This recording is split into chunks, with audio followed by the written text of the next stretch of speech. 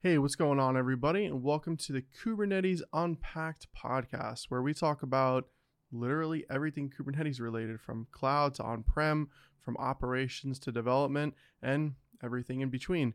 I'm your host, Michael Levan, and I'm joined with Luke Oriana, software engineer over at Microsoft. Luke, what's up, man? Thank you for joining me. Thanks for having me here. Awesome, dude. So you are literally in the heart of where a lot of Kubernetes related goodness is happening with AKS, with Azure Container Apps, with Azure Container Instances, literally everything container centric. You're right in the heart of it over at Microsoft. So the first question that I'll ask you, and I like to bring this up for everybody, is what exactly do you do in the Kubernetes space? So at Microsoft, on my team, we use Kubernetes heavily. It's like the go-to platform for apps. Um, so yeah, there's a lot of Kubernetes, a lot of managing Kubernetes with Terraform. So we get to have the fun and joy of that. But yeah, that's typically our go-to platform. Awesome, man. Very cool. So, what you guys are deploying nowadays, pretty much no more VMs, give or take, maybe a few here and there, but you're primarily working off of Kubernetes from an orchestration standpoint. Exactly. Yes. So like I'm finding now that like every time I have to touch a VM, it's like much more tedious. I can tell like, oh man, now I'm gonna have to mess with config management, all this stuff. So like there's a huge difference in the old ways of how we used to manage virtual machines with now containers and Kubernetes. It's like much easier to make changes and to do like any sort of automation. So Right. yeah. Yeah, funny enough, I was writing something up the other day. I forget what it was, but I was kind of just talking about just like Kubernetes in general and some of the things that you get out of the box. And one scenario that it came to mind was self-healing, right? So like, let's say you take a VM environment. Well, first you got to deploy the VM, you got to have the operating system. Then you have to put the application on the operating system and ensure that it runs.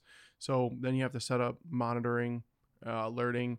Let's say the application goes down for whatever reason, then you need to have some sort of script, some sort of automation that's going to get kicked off automatically via whatever's coming back from your monitoring and alerting. And to kick off that script, it's got to be on the server, or it's got to be cloned to the server, it's got to have the proper permissions to run, etc. Right? Like there's a lot of stuff that goes into just something as simple as, well, it's not simple in the VM world, but in the Kubernetes world, it's simple, self-healing. It's literally out of the box. Versus if you do it in, more of like a VM style environment, you're gonna have a lot of stuff that you have to put together. Exactly. Yep. All it's kind of like a nice little box of all these different solutions. So everything that you would want when hosting an application upon infrastructure.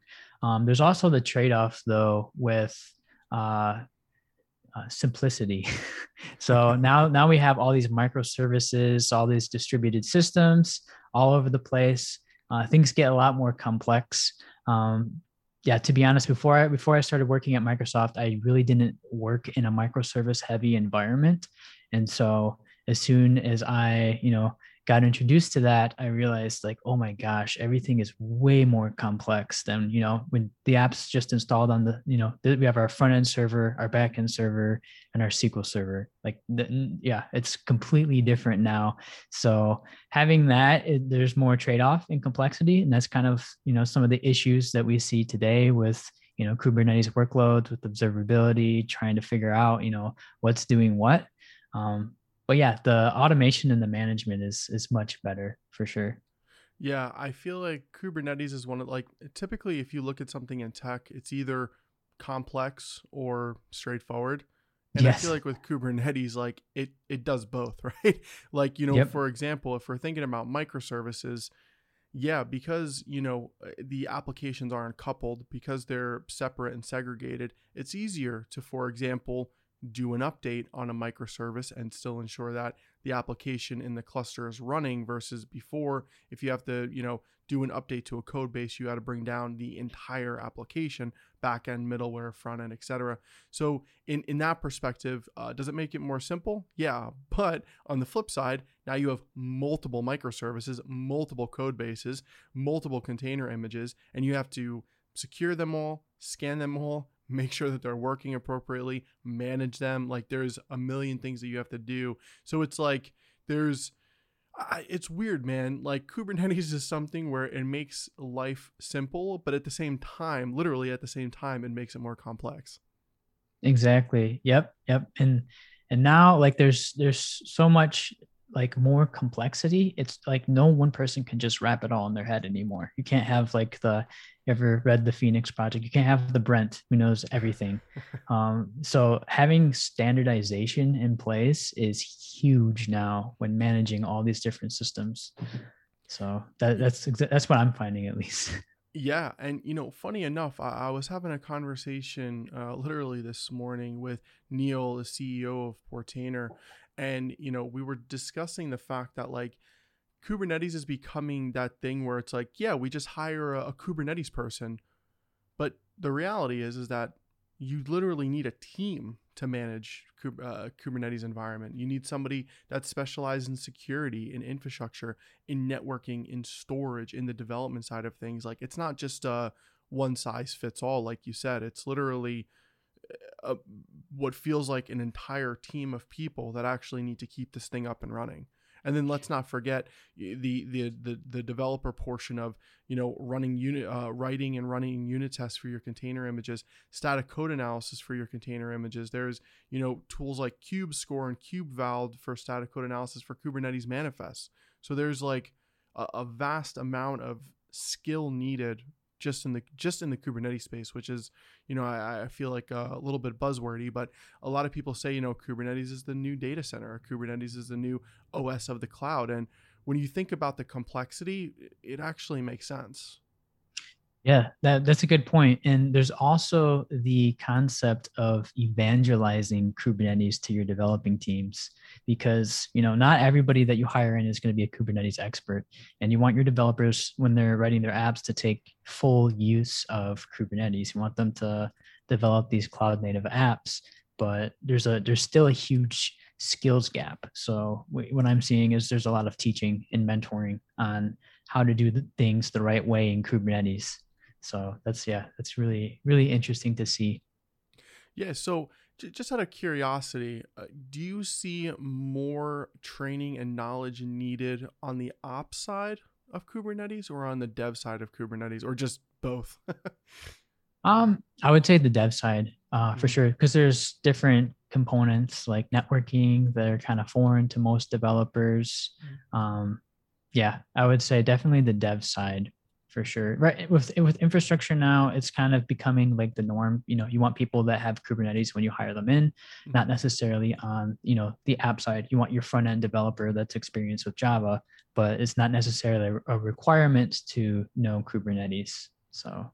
Right. Yeah. And you bring up a good point where, and I kind of feel like we've been seeing this where ops kind of has a little bit of an easier time with tools like, platforms rather, like Kubernetes or Azure or whatever.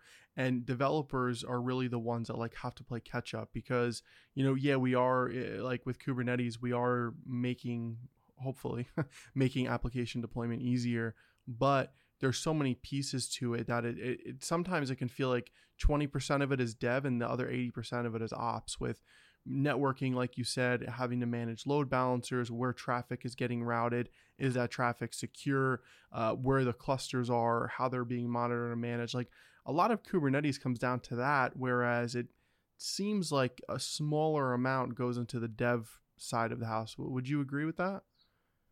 Yeah, I definitely agree. It kind of reminds me of a kind of a funny scenario I've seen a few times is with Kubernetes health probes, Mm-hmm. where in Kubernetes you have like your liveness probe and your readiness probe. They're continuously pinging these pods. So if you write your app to log to App Insights, I've seen it where if you scale out your app to like 90 pods, you're basically DDoSing App Insights. Right. So that's one thing I've seen. There's kind of a learning curve there when developing like your application on Kubernetes. So yeah, exactly. Yeah, I mean, and even going a little bit deeper there, there's a probe called the startup probe, and what it essentially does is it looks at your application to make sure that it started up properly. Obviously, that's in the name, and then it kind of just goes away, and then that's where the readiness probe or the liveness probe takes over. But something that I've seen is people say, oh, like I don't want to use the startup probe, so then I'll just use the liveness probe to do the same thing. And, after 300 seconds or whatever, let's check to make sure it's up and running. But the problem is that then you don't have anything checking to make sure the application's running. So until 300 seconds later or whatever the case may be.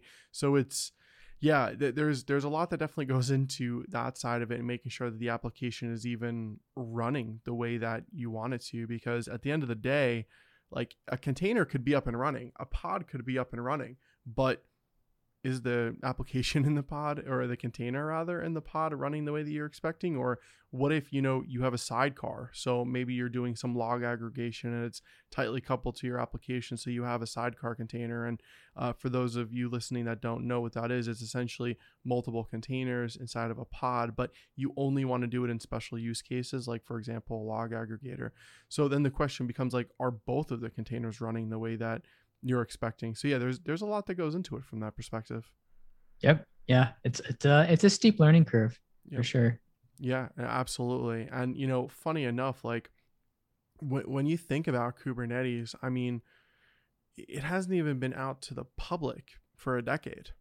And how long it typically takes organizations to adopt a new technology, when you think about it, organizations have really only started to adopt Kubernetes for the past couple years, maybe two Yeah. years. It was around obviously before that, but organizations like now, it's like I feel like this year, right, the past year or so, it's like starting to ramp up, and people are starting to pay more attention to it. But it wasn't always the case. So then you have this chicken and egg scenario where, okay, now it's time to ramp up on Kubernetes. We want the organization, teams to use Kubernetes. But then what's happening? Well, nobody's had the experience with Kubernetes, so organizations can't find people to bring in for Kubernetes work. So Exactly. yeah. Yes.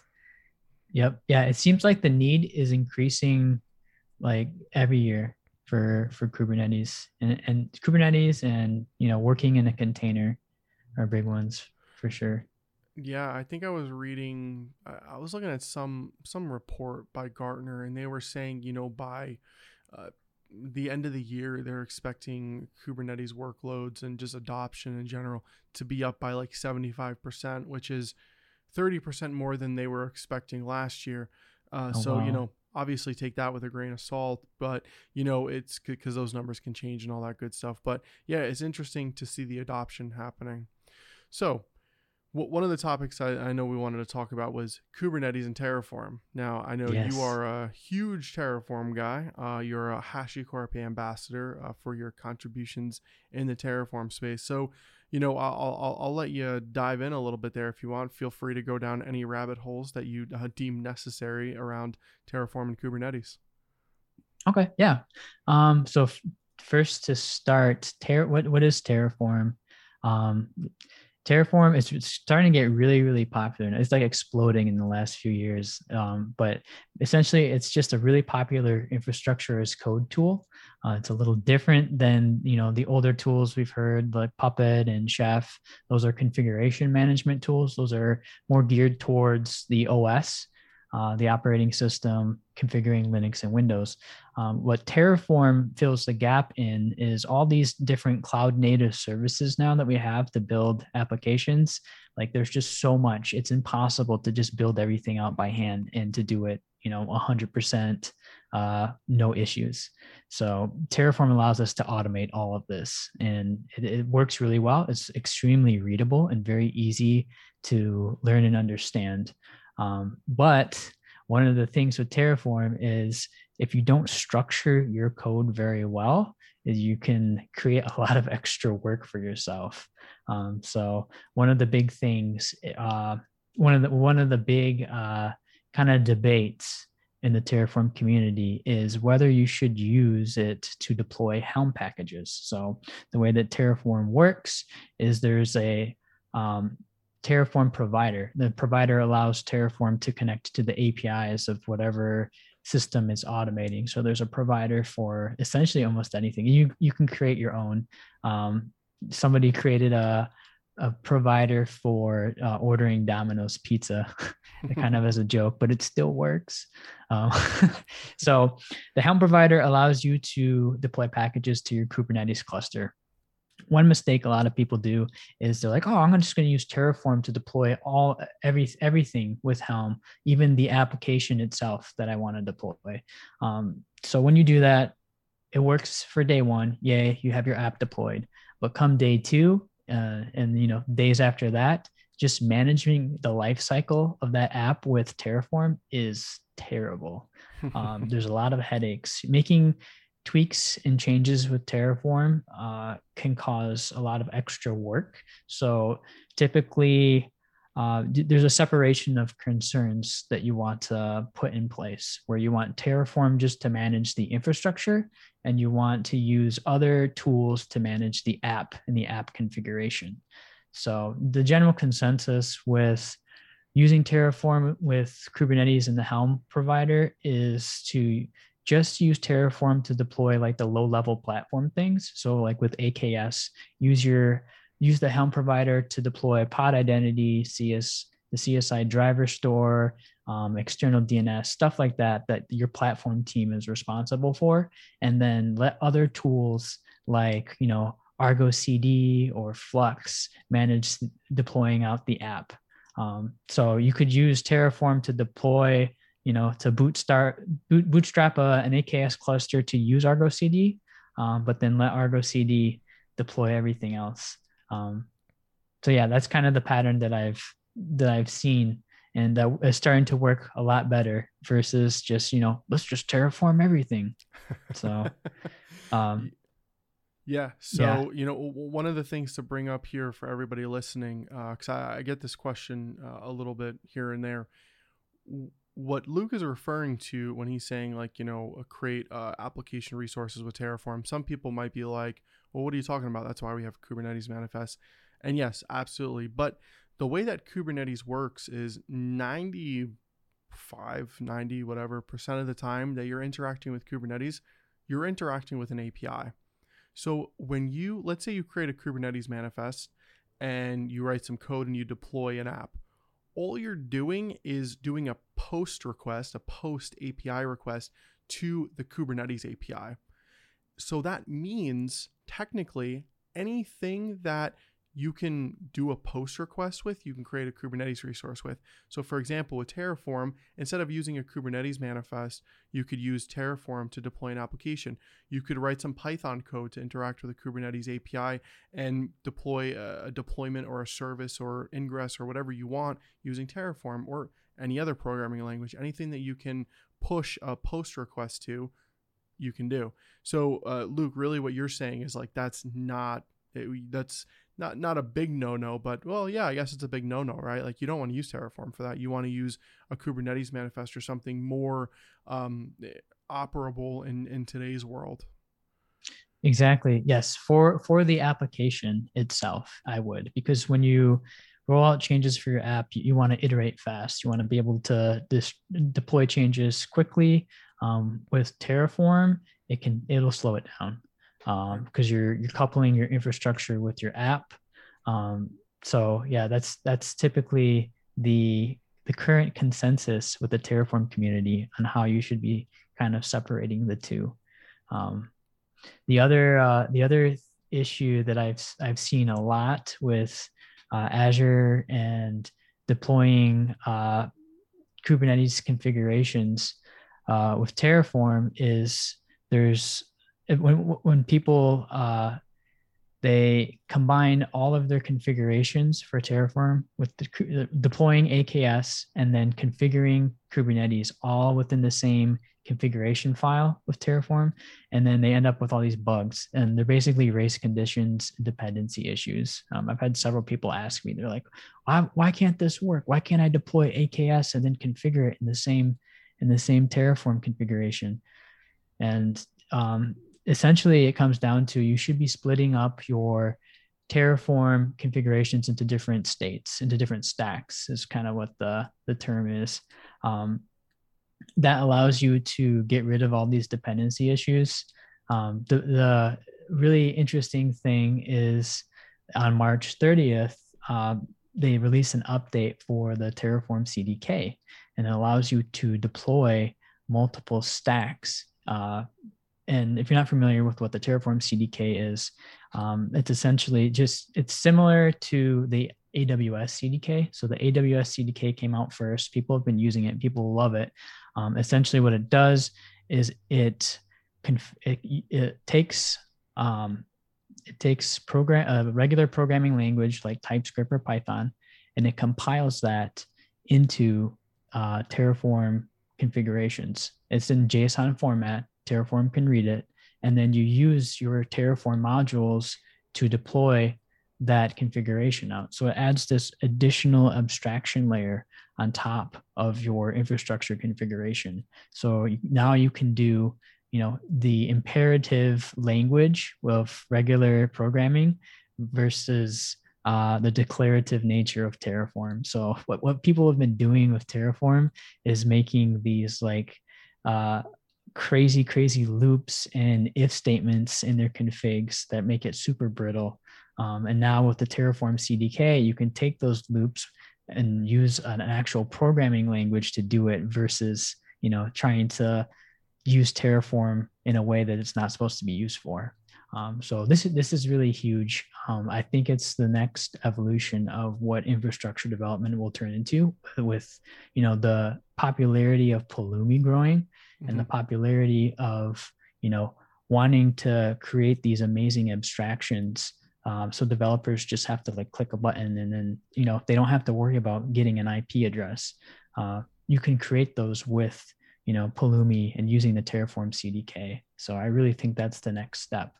Right. In the infrastructure development world.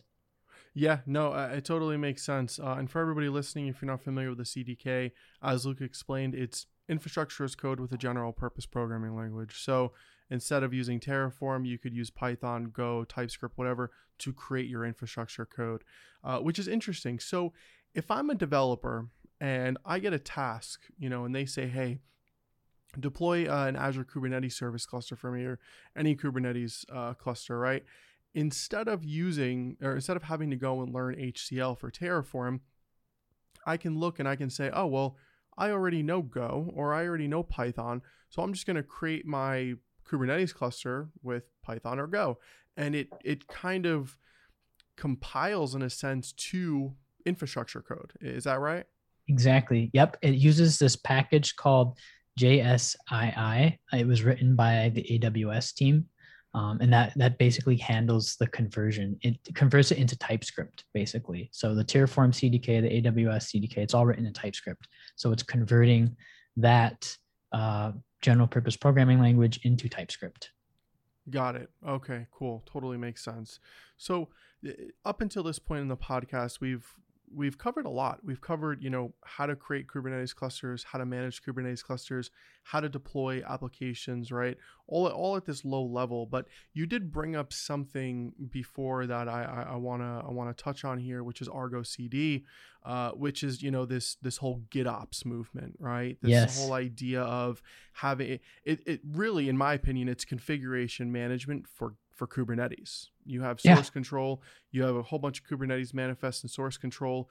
You deploy some type of operator, like maybe Flux or Argo or whatever, to your Kubernetes cluster. And then what happens is Kubernetes looks at your source control and it sees Kubernetes manifests and it knows that that's the desired state. And then if your Kubernetes cluster differs from that at all, it goes back to source control and it says, oh, my desired or my current state in the Kubernetes cluster does not match my desired state that's in source control.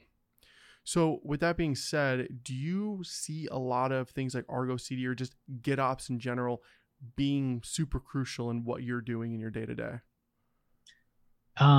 Absolutely. I think the GitOps pattern is essential to managing stuff, especially at scale. It's impossible. Like I said, like if you're configuring everything in Terraform for like your application, what happens if you have to update, multiple Kubernetes clusters with a certain config for that app? It'd be really cumbersome.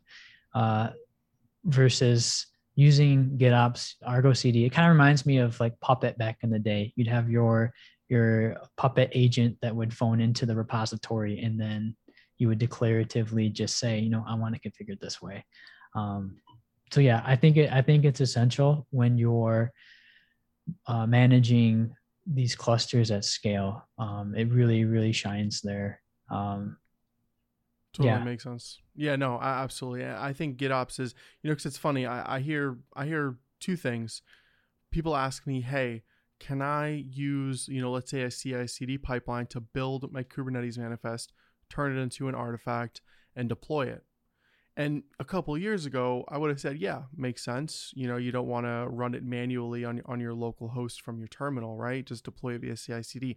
But now with GitOps, I tell everybody, no, look into GitOps. It makes far more sense. It's honestly way less work, and it works a heck of a lot better.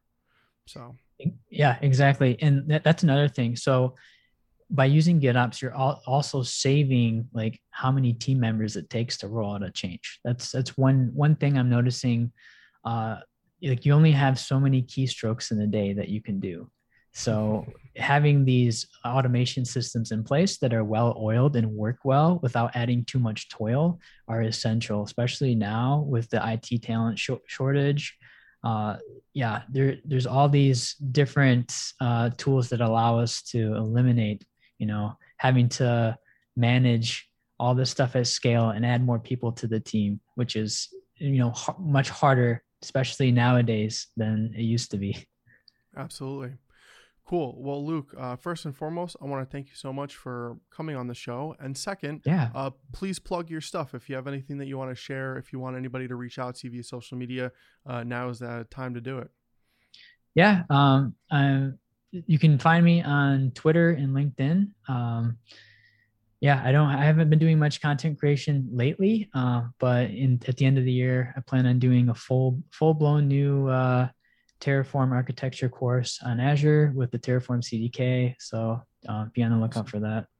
Awesome. Well, Luke, again, thank you so much for coming on. Really appreciate it. And I hope everybody enjoyed the episode. Thank you so much for listening.